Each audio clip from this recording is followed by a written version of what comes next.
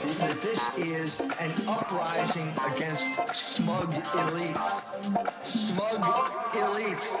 So they're the villains, and the opposite is America. Because America is now one big gay disco.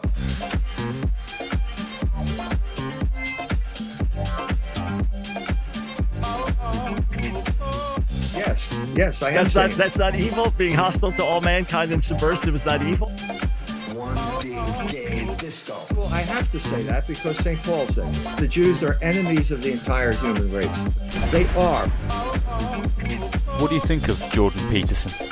Did you see the video about where he said, I can't do it? One big gay disco. Adam, I'm trying to do you a favor. You're fighting for the gay disco. Don't make your ignorance normative for the rest of Die us. for the gay disco. Don't use those kinds of slurs You're on the fighting for the gay disco. What? Are there no slurs here? Die for the gay disco. This is an uprising against smug elites. Smug elites. So they're the villains, and the opposite is America.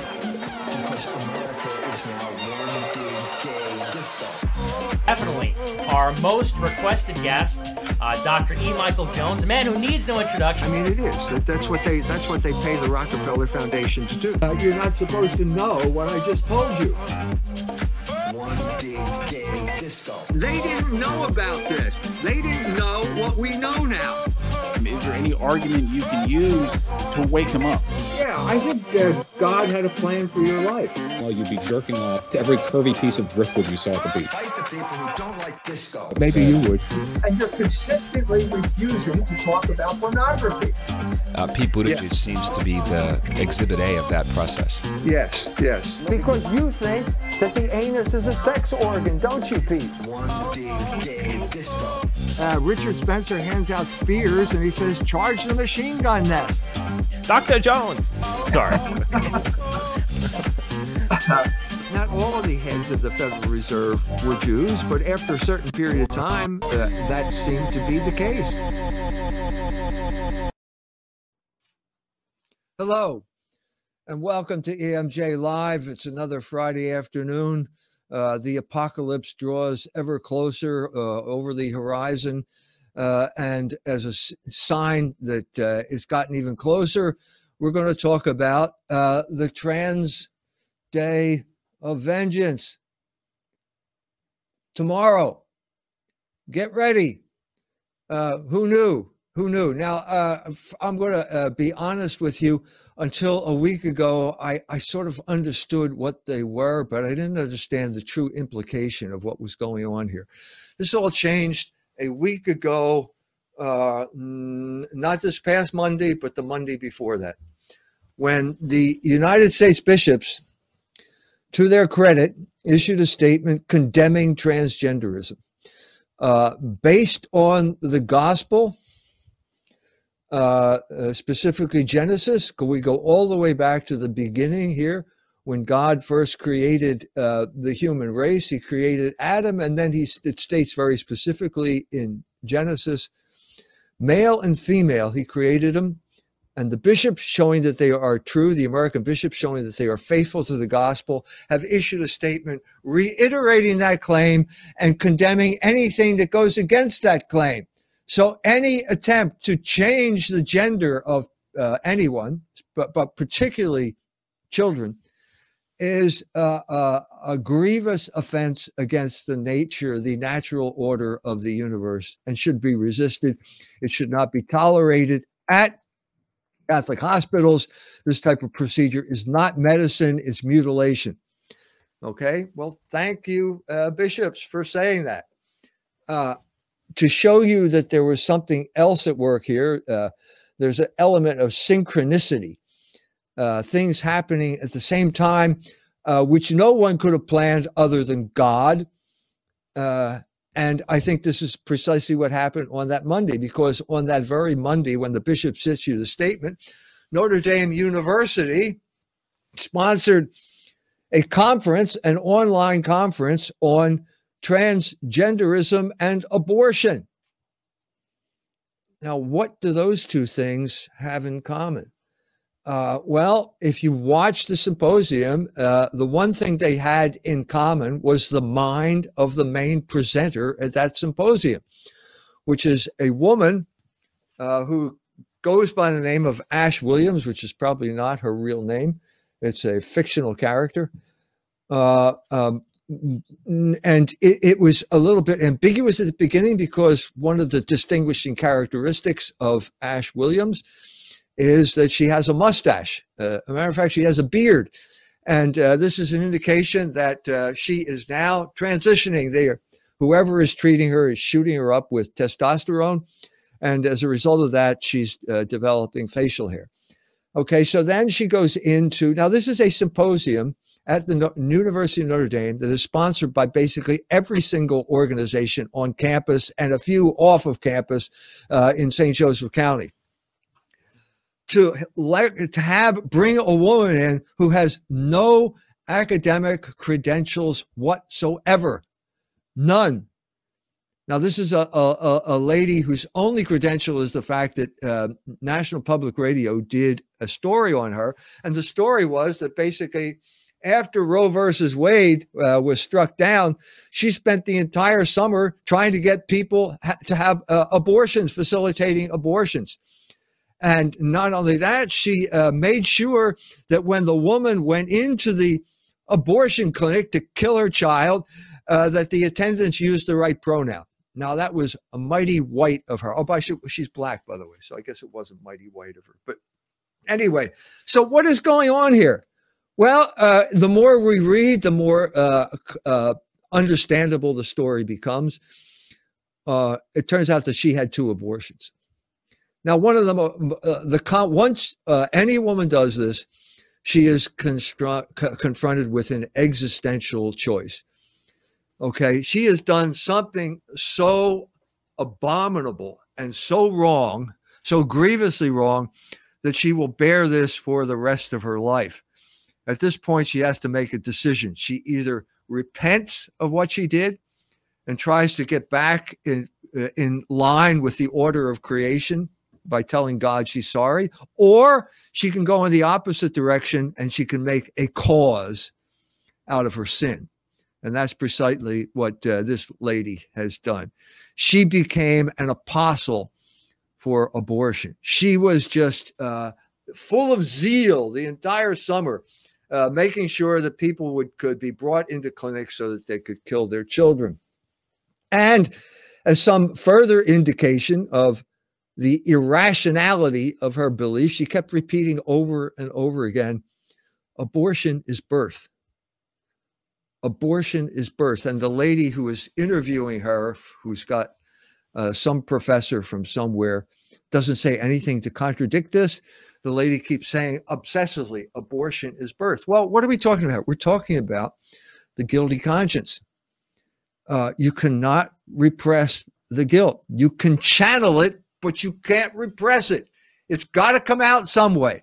This is what I call the Dimsdale syndrome, because the man, the genius, the literary genius who understood this was Nathaniel Hawthorne.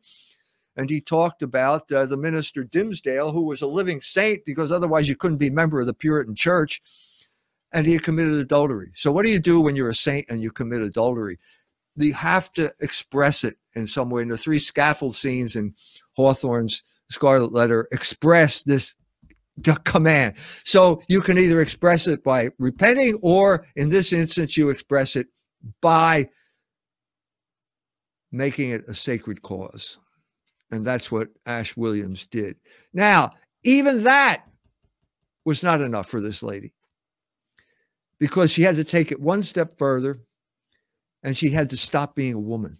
Unsex me. That's what Lady Macbeth said, because that's what had to happen to her before she could engage in murder. Well, this is after the fact. This lady has already engaged in murder, and now she's telling those doctors, unsex me. Turn me into a man, because a man cannot have abortion. Now, this is a lady who needs psychological help. But what's the connection between abortion and transgenderism? It's just what I said to you. It's in this lady's mind. It's the guilt that this lady feels over killing her own children is now going to be projected onto the world. First as abortion activism, and then now, this is the new phase that we are coming into, transgender activism. Now, the Notre Dame claims to be a Catholic university.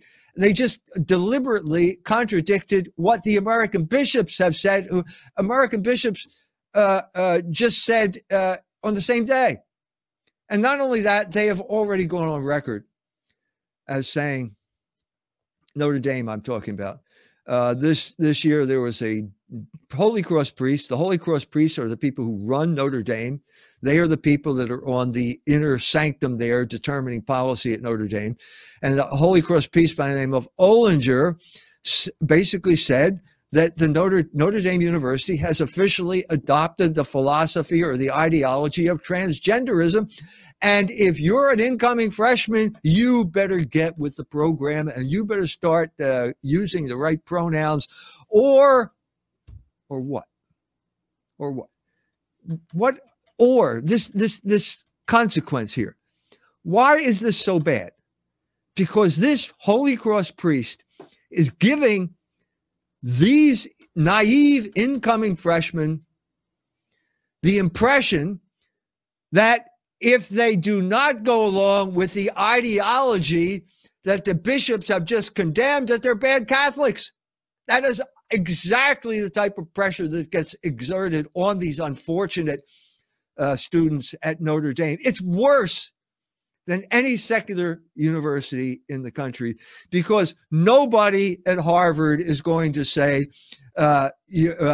accuse you of violating the Catholic faith in the way that the Holy Cross priests do if you don't go along with what is, by the bishop's own condemnation, a completely alien ideology that has no place being protected by anyone who calls himself a Christian. So there's a huge amount of consciousness arising during this week. As I said, I knew what they were. I didn't realize they were that significant in the whole zeitgeist as part of the program that you have to go along with. And then it's not even that.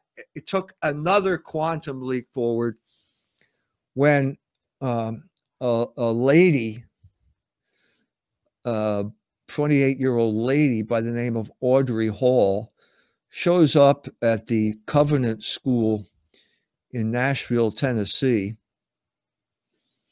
with automatic weapons and proceeds to kill 6 people, 3 of whom were children who were 9 years of age. Now, who knew that this group of people were so violent? Nobody, as far as I could. I mean, I remember the 80s when the homosexuals were acting up. That was the name of their organization, Act Up, in New York City, when they tried to shut down Cardinal Ratzinger, who was going to talk about homosexuality. This is a big advance in terms of violence. But in a sense, if you think about it, it's only natural. Okay? Why would transsexuals, in a sense, be more violent than homosexuals?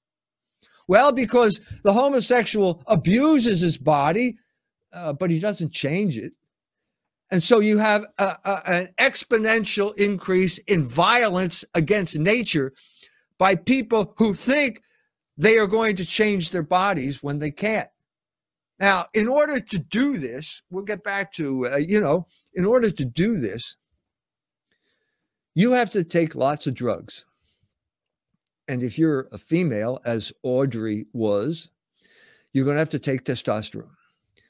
And testosterone makes you violent, especially when you take abnormal doses.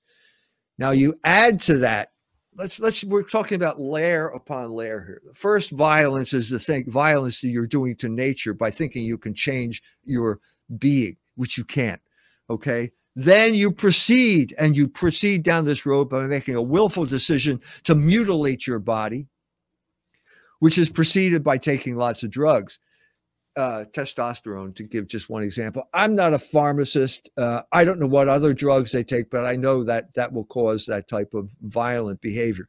But then there's another layer as well. The other thing we're not allowed to talk about when it comes to school shootings is the connection between school shootings and SSRIs, selective serotonin receptor inhibitors, known by the brand names of Prozac and Zoloft.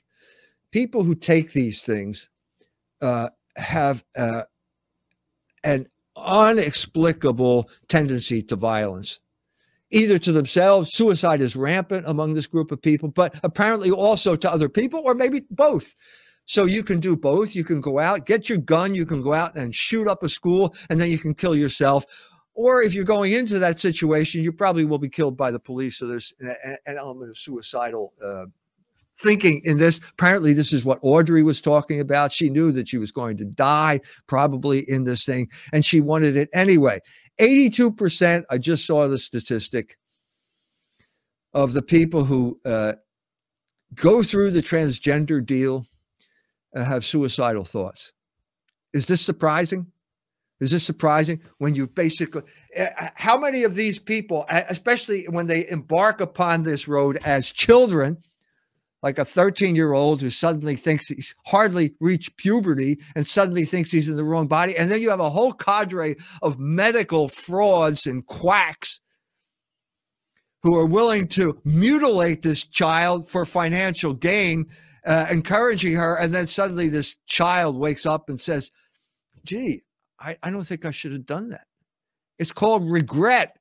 Look, if you can have buyer's remorse because you bought a car and now you realize you didn't like the car that you bought, what about buyer's remorse when you have your body let's say, inexorably mutilated? Then what? I can feel the violence already. This has violence written all over it, and that is precisely what has happened here. In an unprecedented fashion, the oligarchs who run our culture are now promoting not just transgenderism as the next phase after homosexuality, as the cutting edge of revolutionary thought, the cutting edge of the Jewish revolutionary spirit in our age. They are promoting a sense of paranoia among these people and encouraging them to pick up weapons. This is unbelievable, but it was an NPR story doing exactly this. The Amazon, which will ban you in the wink of an eye if you say something about medicine they don't like or COVID. You can buy a T-shirt with transgender something or other, and then something like revenge at the bottom or something like that, and then pictures of automatic rifles on your T-shirt. You can buy that. That's encouraging this type of violence. And all of the usual people who come out and say how awful school shootings are suddenly silent here. Most notably, the ADL. The ADL hasn't said anything. I thought they were against gun violence. Or is it only because they're against gun violence when it's a synagogue, when a Jew gets shot? Goyim lives don't matter to the ADL. And this is an instance where there's the silence emanating from that quarter is deafening. So this is a program now. Nothing stays the same. The trajectory that we embarked upon as a culture when we got involved in social engineering after World War II, which morphed into the sexual revolution when the first issue was it divorce? Should we allow divorce? Should we allow contraception? Should we allow abortion? Should we allow homosexuals to get married? This is the trajectory. And it's continuing to move away from being, from practical reason, from anything you could call the good. And as it moves away, the farther it moves away from reality, from nature as God created, the more violent it becomes. So we have this group of trans people storming the legislature in Kentucky because Kentucky is passing anti-trans child mutilation bills, making it illegal to promote this ideology. There were people there who were claiming that this lady, who is now dead, was justified in what she had done. because Tennessee had passed some type of legislation. Now we have tomorrow, we have the Trans Day of Vengeance. Vengeance. This got changed. It was originally visibility. Why did it get changed to vengeance? I don't know. Ask the people, the trans crowd. But it seems to me that you're just asking for more violence, and the mainstream media are going along and fomenting this violence. The same suspects that gave us all of those aberrations in the past are behind this, and is pushing toward some type of violent conclusion. That's my rant. Let's hear what you have to say. Okay, time for the part of the show where we take the questions from you. 1 second, guys. Let me see. All right, yeah. The voice you're hearing is Mike Bajakis. I do the co-host for these shows here. For those who don't know, on Cozy and other platforms, in the description will be a link to our Telegram where you can talk to Dr. Jones directly, ask him a question. For everyone on Telegram who's asking a question, let's see. Just a couple rules for those who don't know. There are no paid super chats, which is nice. Try to keep the questions on subject. Try to keep to one question, and be respectful of time. And then definitely do not forget to unmute yourself. We're getting better with that over time. Okay, to Telegram here. Let's see who's going to be first. G-Boss, let me unmute you. Go ahead. Can you hear us? Good evening, Dr. Jones. I hear you guys loud and clear. I just want to ask a question in regards to this growing amount of violence that we're seeing from the gay disco that we're seeing here today. In regards to the rising violence we're seeing, do you think that it could get to the same levels of insanity that were seen in the 1960s, especially with the weaponized leftism that was very popular at the time? I know with like I think with like a lot of militant leftist groups that like grew in the 1960s and 70s. Do you think we're seeing a repeat of that in the 2020s and moving forward? I lived through that. I remember sitting on a bar stool when I was 20 years old, drinking illegally, watching the Chicago riots at the Democratic Convention. This is much worse than that. This is much worse. There's the intrinsic violence that's involved in the promotion of sodomy. The violence that does to the human body is enormous. And that violence has begotten the next wave of violence, which is the violence that gets imposed when you want to change that body. When you're involved in self-mutilation to change that body. You can't calculate. Let me say, this is incalculable. But the point I'm trying to make here is it's not going to be contained either. It won't stay within those persons. That violence has to come out. And it's going to come out. It becomes intolerable. The violence they've done to themselves through sodomy, the violence they've done to themselves through transgenderism, will have to find some expression. If you repent, okay, that's good. That's good. That's finding expression. If you don't repent, it will drive you to either kill yourself or to kill someone else, or to kill someone else and then kill yourself. So there is no comparison between what happened in the 60s and what is happening now, because what is happening now was based on the subversion of sexual morals that began in the 60s, and nothing stands still. The farther you get from reality, the more violence you're going to see. That is a very good point. It's kind of like the slippery slope type of thinking. It does make sense though, in terms of like the progression of the degeneracy we've seen in the 60s to now and all that. Yeah, thank you very much, Dr. Jones. I know I haven't been thanking you very much, but always nice to hear your points of view on all these different things, especially with your old age and all that. But yeah, thank you very much, Dr. Jones. You're welcome. Thank you. Next, we have, let's see, Goy Infidel. Go ahead. Hey, Jones, I appreciate your show. My question is similar to the last one, except I want to take it back to the 1930s Germany and Berlin with what was going on back then. And is it fair to bring up the Jewish question within the transgender movement going that far back? And it also helps me understand why the left, I think they're a little more knowledgeable than the right on world history. And I think that's part of why we get caught up in being called Nazis, not that it's just a communist term to throw at us, but some of them are sick enough to think that we're actually Nazis for going against this whole thing. And what can you say in correlation to what's going on now with what happened in Berlin back then? There's a clear line of connection. First of all, the first transgender operation took place in Weimar, Germany during the 1920s. The man who was in charge of blurring the gender identity was a Jew by the name of Magnus Hirschfeld. And he created the Institute for Sexualforschung, the Institute for Sexual Research, which attracted English homosexuals like Christopher Isherwood, who, as soon as he got there, he realized this is a homosexual bordello. The science is just a front. It's a fraud.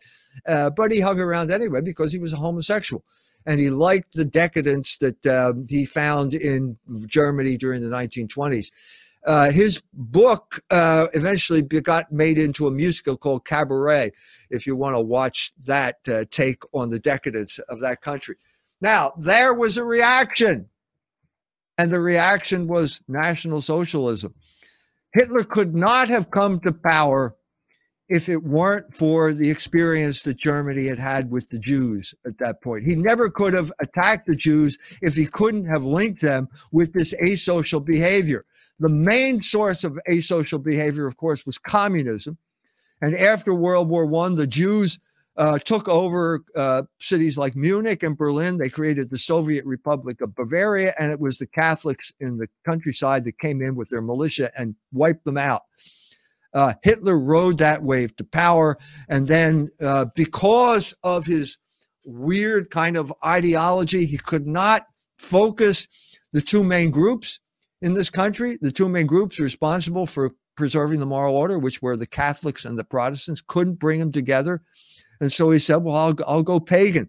And so he tried to do it with Wagner, and that led to disaster. He soon was infected by the American eugenics movement.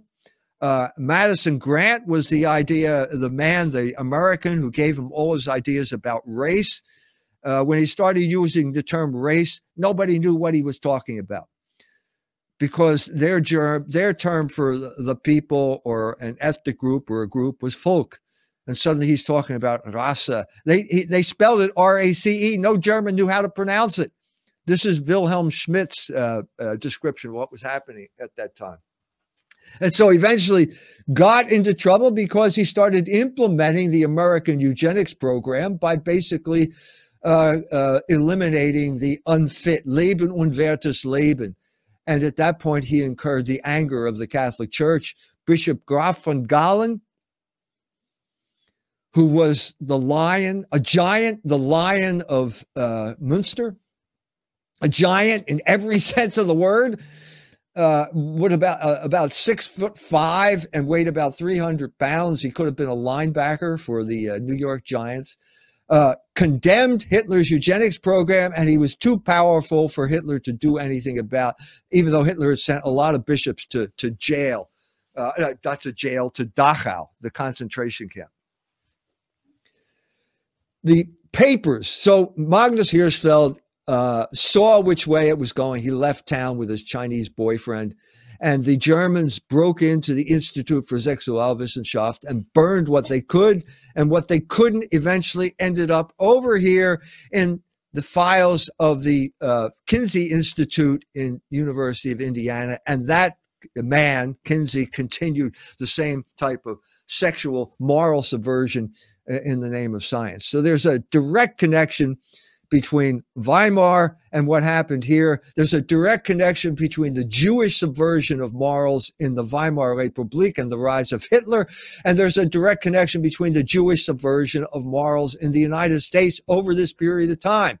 Beginning in 1965, when the Jews, Hollywood Jews, broke the production code and got nudity on the screen, we have a continuous trajectory of moral subversion driven by Jewish interests, beginning with pornography, which was Jewish, leading to abortion, which we now know is a Jewish sacrament, and so on and so forth.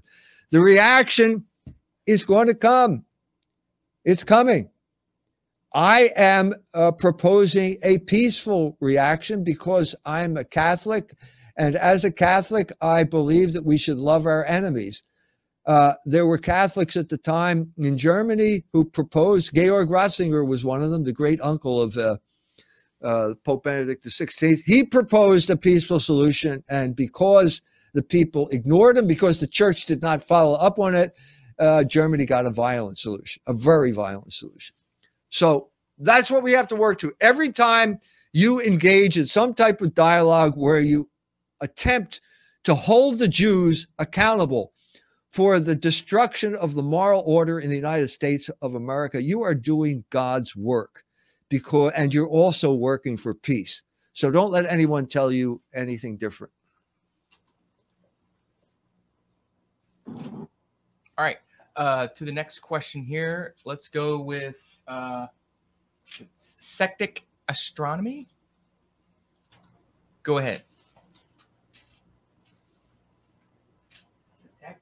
Astronomy.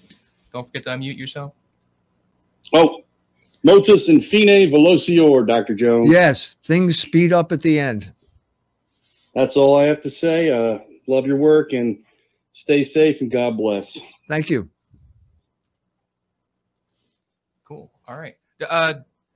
Let's see. Next, we have Amy Smith. Here we go. All right, go ahead. Hi, Dr. Jones. I was just asked about the Incan conquest, I guess you could say, and what role the church had in that. You've spoken about the Aztecs before. I tried to consult different of your books. Maybe it's in the Jewish revolutionary spirit, but what would you recommend for a good take on what the church's role or responsibility would be in that? Good question. I don't know. The conquest of Mexico has been written up by many people. It's much more a much more dramatic story. The sides are much clearer, and to be honest with you, I don't know the details of the Incan conquest. You're welcome. All right. Next we have, let's see, Luca D. Go ahead. Hello, Dr. Jones. Hello. Yes, so I have a question for you. It's a little reflection. I'm an Italian living in the United States, so this really, touches the different experience I come from. Because, you've talked many times about conservatism being a failed ideology. And I have a question, is how can conservatives resolve this obsession with seeing any state intervention as one opening to socialism or even worse, communism? And this in spite of, current events basically being driven by, private entities, if not individuals, like, if we think of George Soros, that have completely taken over the public sphere. So my question for you is, why conservatives do not understand that they have to elaborate a culture that goes back to the polis, the Greek sense of it, as the necessity to engage in the public thing, rather than giving just value to private disengagement from, whatever is relatable to the state. Yeah, thank you. That's a good point. It takes an Italian, it takes someone from Europe to understand this from the outside, which is conservatism is basically an English ideology. It doesn't really have any purchase on the mind of other countries in Europe. And I'm talking about Germany, where it had no purchase, France, any of these countries. It's an Anglo thing. Okay, now that being said, we have people, it was created at a specific period in time. And the period in time was basically after World War II. And it was created with a number of purposes in mind. First of all, it had to obliterate any memory of America first, which meant American promotion of its own interest, nationalism. That was a bad word now because of Mussolini, all those people. And also, it had to eliminate any type of reference to economics that was in the interest of the nation. Now, this got bad. Mussolini is the classic example. Aminatore Fanfani wrote a book at the time, influenced by Quadragesimo Anno, which had a huge influence in Italy and was in some sense co-opted by people like Mussolini, co-opted by the guy who took over Argentina.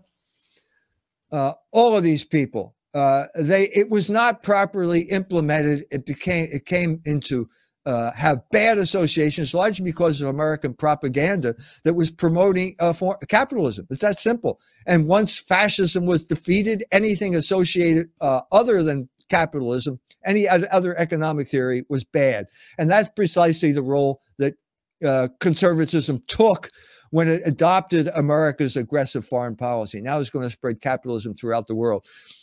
But the other important thing is that the 40s, after World War II, socialism was the regnant ideology in England. It had taken over. Socialism is I've said this before, it's the pus that the body politic produces when it comes down with the sickness known as capitalism. So it's always a reaction against capitalism, and it always kind of misses the mark because it doesn't have firm principles. It's purely a reactive thing. So this allowed people like Hayek and the Austrian school to write books like The Servile State, which attacked basically socialism as they saw it in England, which was way over. England went bankrupt thanks to Winston Churchill's obsession with defeating Germany in war. It went bankrupt at this time. They were completely, and when you're talking about the period right before the end of the war, when Churchill goes to Quebec, he is a beggar, and beggars can't be choosers. And so he hates the idea. Even Winston Churchill had enough moral fiber to understand that the Morgenthau plan was Jewish vengeance and that decent people have no part in it. But he had to back down because they were paupers and they had to beg the Jew Morgenthau for money to keep England afloat at that time. This was the advantage that the people like the Austrian school, Jews like Murray Rothbard, who adopted the Austrian school principles, the state was overextended at this point, and they used this as a leverage to say the state is bad. Well, that's totally stupid. That's totally stupid, and it's a stupid ideology. And I think it's lost whatever credibility it was. I was in Estonia, and Hans Hermann Hoppe, who gave a lecture, and he said, we don't need government. All we need are insurance companies. At that point, one of the Estonians says, well, what happens if the insurance company doesn't pay? Hoppe, this was an incredibly stupid thing to say, because if you're saying that the insurance company is the last appeal, the court of ultimate appeal, then the insurance company is the government. You cannot do without government. And people who say you can are working for the oligarchs. They are working for the rich, and they want to knock down any social prohibition or any moral prohibition that inhibits the rich from doing whatever they damn well please. That's what conservatism is. That's what libertarianism is. And it got worse over this period of time and found expression in people like Margaret Thatcher, who felt justified in attacking the coal miners in a particularly ruthless way and hiding the fundamental fact of life, which even Adam Smith had admitted, which is that labor is the source of all value. We have to get back to these fundamental principles. That's why I wrote my book, Barren Metal, a history of the conflict between labor and usury. That's the conflict. That's the fundamental economic conflict in the world. And nothing has changed. Capitalism is state-sponsored usury. That's why we are going through one more financial crisis, because if usury is the basis for your economy, you're always going to reach the point where you have unrepayable debt. And there's no way out of that other than looting or debasing the currency. So I hope that clarifies how this ideology came into being. Yes, thank you for your very elaborate response as usual. Very clear. You're welcome. Thank you. You're welcome. All right. Next we have Aquarius guy. Go ahead. Don't forget to unmute. Aquarius guy. Oh, got it. Sorry. Good afternoon, Dr. Jones. I came late, so I apologize if you already spoke to this, but I was wondering what your thoughts about the Trump indictment are. Is it just more of the same BS, or is there some deep 3D chess going on? It's opened the door for indictments of the really bad guys. I hear a lot of noise in the social media, so I was wondering what your thoughts were. It's Trump derangement syndrome. There is no crime here that I can discern. You've got this, the fundamental problem right now with law enforcement is Jewish control of our system. This man, this prosecutor in New York, is a Soros prosecutor, one of many Soros prosecutors who his final allegiance is to George Soros, the billionaire, the Jewish billionaire, and his money as the source of their power, as opposed to the Constitution of the United States, which what these people are supposed to be supporting. I have already talked about Merrick Garland as an example of this. The conclusion, I think, is clear. Okay, that people like this should not have public office. If you're taking Soros money, you should be disqualified from public office. I'm trying to take that even further. I talked about this the last time. I don't think Jews are capable of holding public office in the United States of America. This was the wisdom of the West, which was unanimous. The Jews could not be citizens in any country, principality in Europe. And the man who broke that first was Napoleon, who granted them citizenship. And within months of doing that, realized that he made a mistake when the people started talking about the Jews exploiting their advantage now as citizens. If anything proves this, it is the Biden administration, where you have enough Jews to have a minyan, which is the number of Jews needed to have a prayer service at the synagogue. The Jews bragged about this at the beginning of the Biden administration, and now we're starting to see the bitter fruit of this. Okay, you have a group of people who cannot represent the people of the United States of America. They are constitutionally incapable of representing the interest of the people of the United States of America because they regard them as goyim, which is somehow subhuman. Because they cannot do this, everything they do involves complicity in some type of Jewish scheme. The main Jewish scheme at this moment is the war in the Ukraine. Zelensky is a Jew who was put into power by the Jew Kolomoisky, the Ukrainian oligarch, and the Jews at the State Department, people like Victoria Nuland, married to Robert Kagan, the Kagan family, the notorious neoconservative warmongers. Okay? That's Merrick Garland. Merrick Garland is grilled by Josh Hawley. Why are you going after pro-lifers? Why are you going after Catholics? He couldn't close the circle there. Is it because abortion is a fundamental Jewish value? What we're seeing here is the Attorney General imposes the Jewish religion on the United States of America as soon as you put him in office. And then one day after that, the SPLC lawyer is arrested. He's Antifa. Call Merrick Garland back. Well, no, I can't call him back because he's out of the country. Well, where is he? He's in the Ukraine.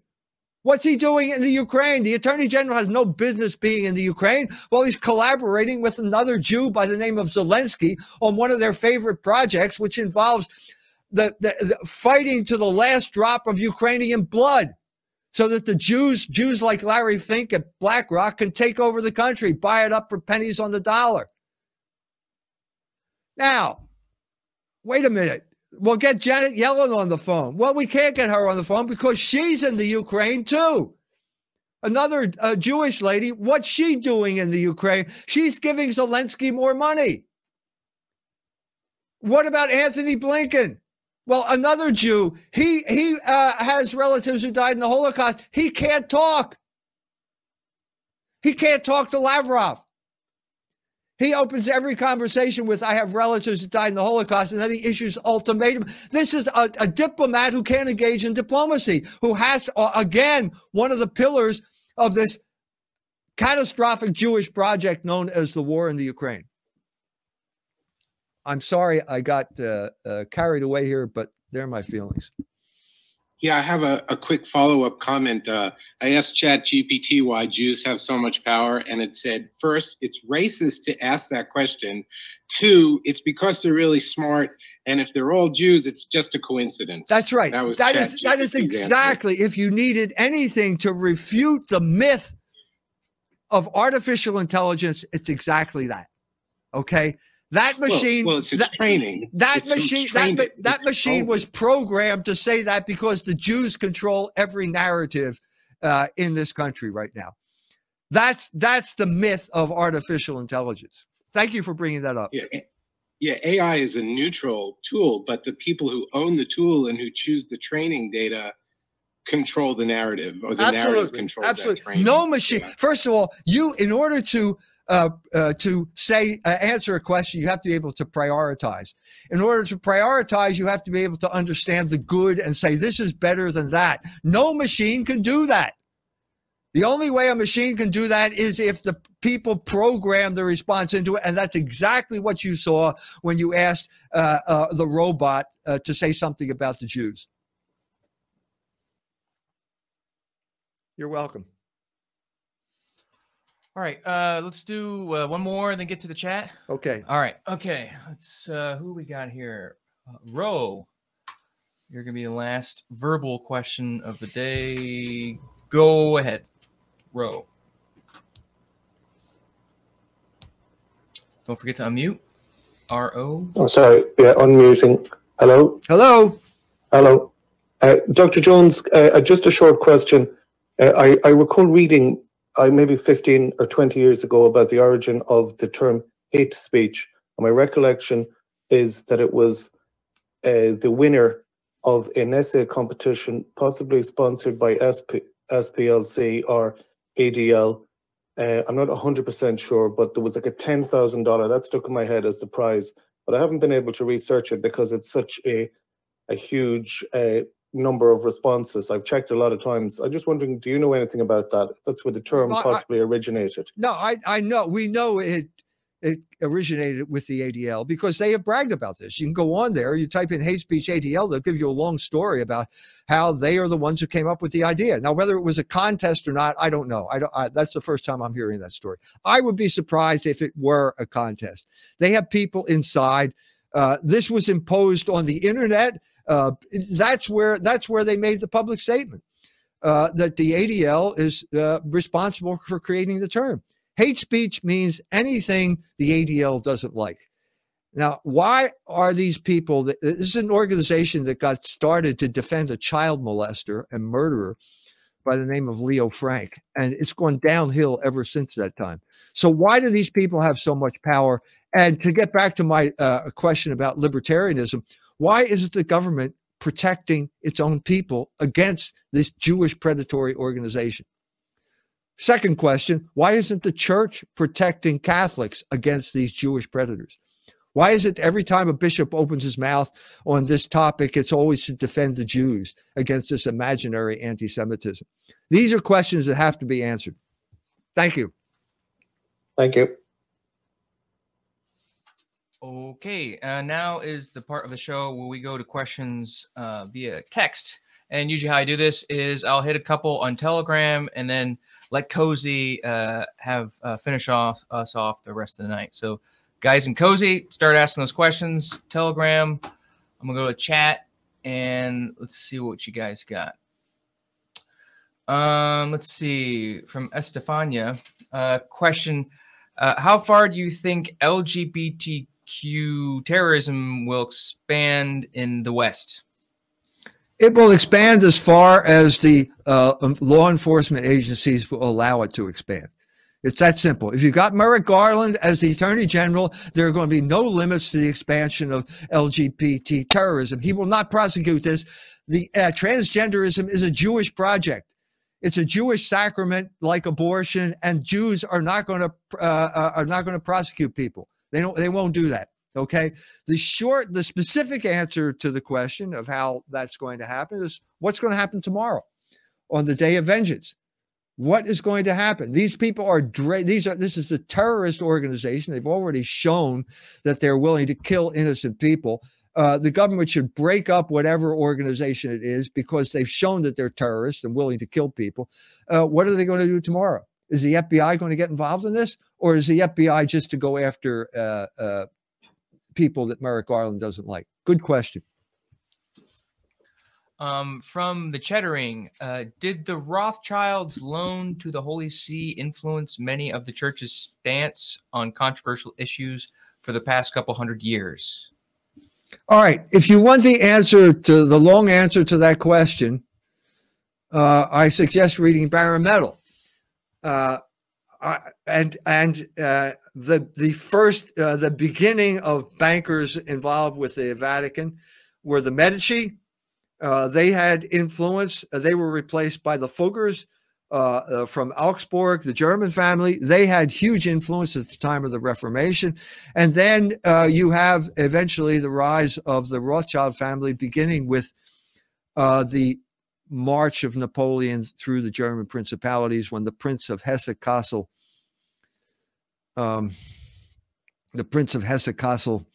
basically gives Meyer Amschel Rothschild his fortune for safekeeping. He sends it over to his son Nathan. Nathan bets the farm on the console and wins a ton of money. He made the right move, got a ton of money, and then he starts to finance the English aristocracy as they build big houses in the country. That's the story as I know it. I do not know of loans to the Holy See. I just don't know it. That's the way I saw it. I can tell you what I know. I can't tell you about what I don't know.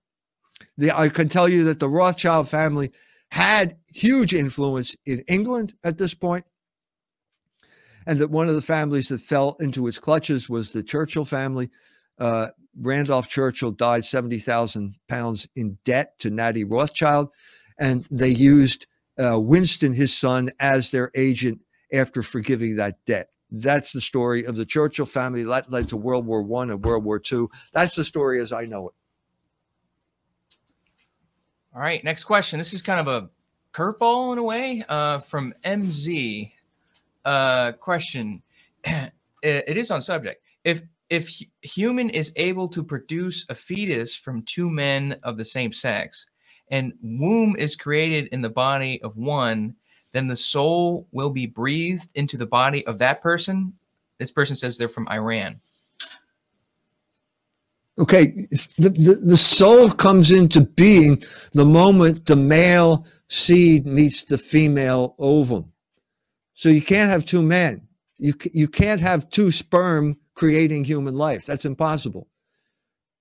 Let me clarify this. The soul is the form of the body. Every animate being has a soul. The potato that you throw into the fryer has a soul. It's got a potato soul because it's a living thing. An animal has a soul. It's capable of movement because of that internal principle. The difference is that man has an immortal soul. That soul comes into being when the ovum meets the sperm. If it's two sperm, the human being cannot come into being. So it's impossible. No soul can form under those conditions. All right, time to jump to Cozy. Here we are. This is a simple one. From Birdwatcher on Cozy. Dr. Jones, what is your favorite bird? Favorite bird? Yeah, not on subject, but good question, I guess. Do I have to have a favorite bird? I would have to think long and hard about that. I've always wanted to have a parrot, but what's that got to do with anything? Anyway, let me think about it. All right. We trumped him. We finally got him, guys. All right. From Jake Paul, E. Michael Jones, who would you vote for in a perfect world? Yay or Trump?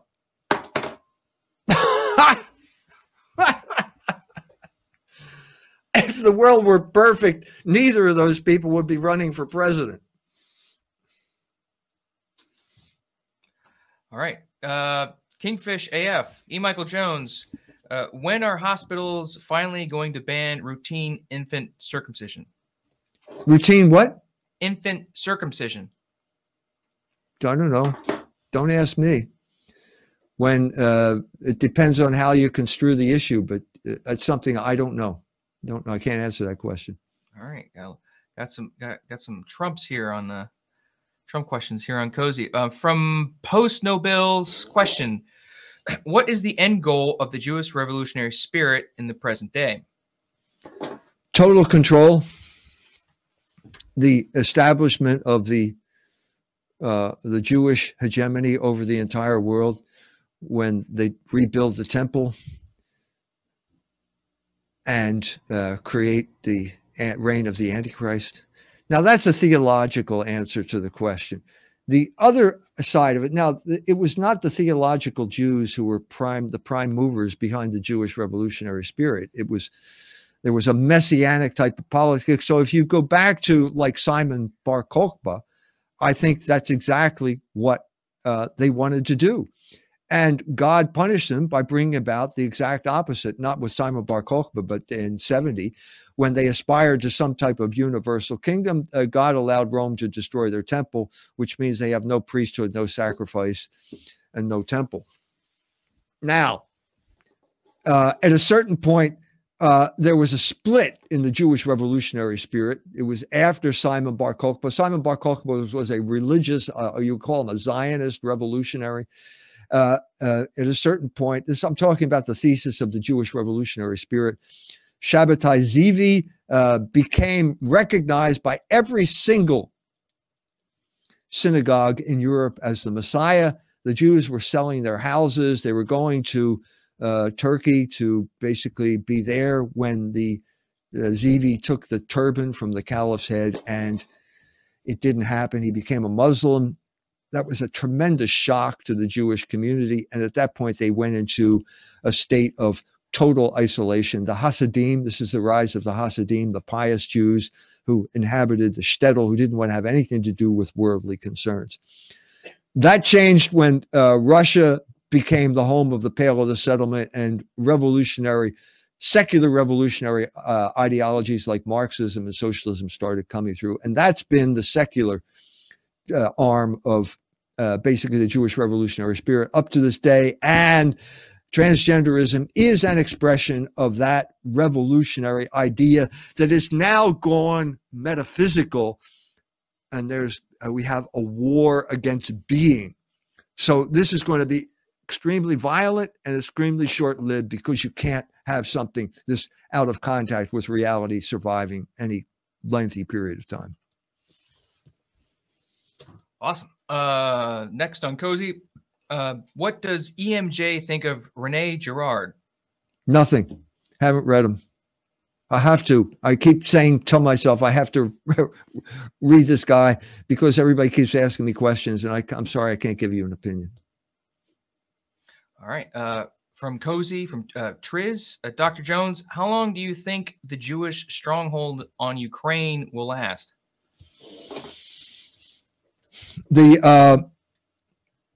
As we speak, Bakhmut has fallen. The Russians have taken over Bakhmut, which is a crucial rail center of rail transportation, mining, all sorts of important things. That was the main bulwark. Zelensky made the mistake of defending it to the last Ukrainian, so he lost hundreds of thousands of troops in a futile attempt to postpone the inevitable. The inevitable has happened. How this thing progresses, there are some things that are inevitable. Russia is going to win the war. They probably already have pretty much won the war as of now. They have destroyed 3 Ukrainian armies. They've destroyed billions of dollars of military equipment. The Ukrainians are desperate. Zelensky has proven that he doesn't know anything about warfare, that he's completely ruthless and willing to sacrifice lives of soldiers to achieve impossible ends. That can't go on. Now, at this point, the negotiations should start, but when you have a Jew who's in charge of your State Department, they don't believe in negotiation. He doesn't know how to talk. And so this war will continue until we have someone replacing this guy, as far as I can tell. We have to get these people, pry their fingers off the steering wheel, off the levers of power, before they drive this car off the cliff. That's where we're headed right now. Now, I just got independent confirmation from one of my Russian sources that story about the missile strike that was a while back, big missile strike. One of them was one of these Kinzhal missiles, which is a hypersonic missile. And it was reported that it took out the NATO headquarters outside of Kiev. Well, this report is saying that's true. That's what happened. Now, if that is the case, the Russians have a weapon to which the United States cannot respond. They lost their entire NATO command post there. It was 400 feet below ground, and that Kinzhal missile hit it at 10 times the speed of sound, went right down through the ground, and exploded when it hit the headquarters, and all those people died. The United States has no response. The United States, NATO, has no defense against this kind of weapon. At this point, one of the adults in the room is going to have to step forward and say, we can't have these people negotiating for us because they don't know how to negotiate. Now, how that is going to happen, I don't know, because you've got this doddering old man there who can't even walk in a straight line, who is obviously being controlled by the Jewish minion that he appointed as his cabinet members and leading this country toward disaster. Now, how do you end, assuming maybe in 2 years there will be a change and you'll have adults, responsible people taking over the levers of power when Biden gets driven from office. By then, it will be too late. The war will be over, and all we can do is pray that the lunatics who are running the Pentagon will not segue into a nuclear exchange to cover over the fact that they lost the war because of their stupidity.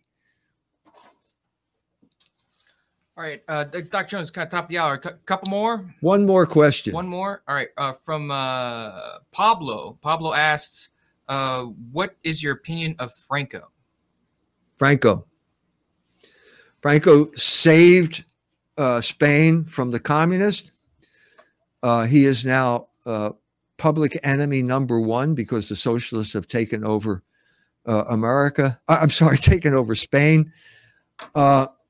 There's an interesting, we talk about, there was a man by the name of Daniel Jonah Goldhagen who tried to make a case that the Catholic Church was fascist and was responsible for the Holocaust. Missing from that discussion, he focused obviously on Hitler in Germany. Hitler was not acting like a Catholic. I've already explained to you what was going on there. If you had a situation where the Catholic Church was in control, it was Spain.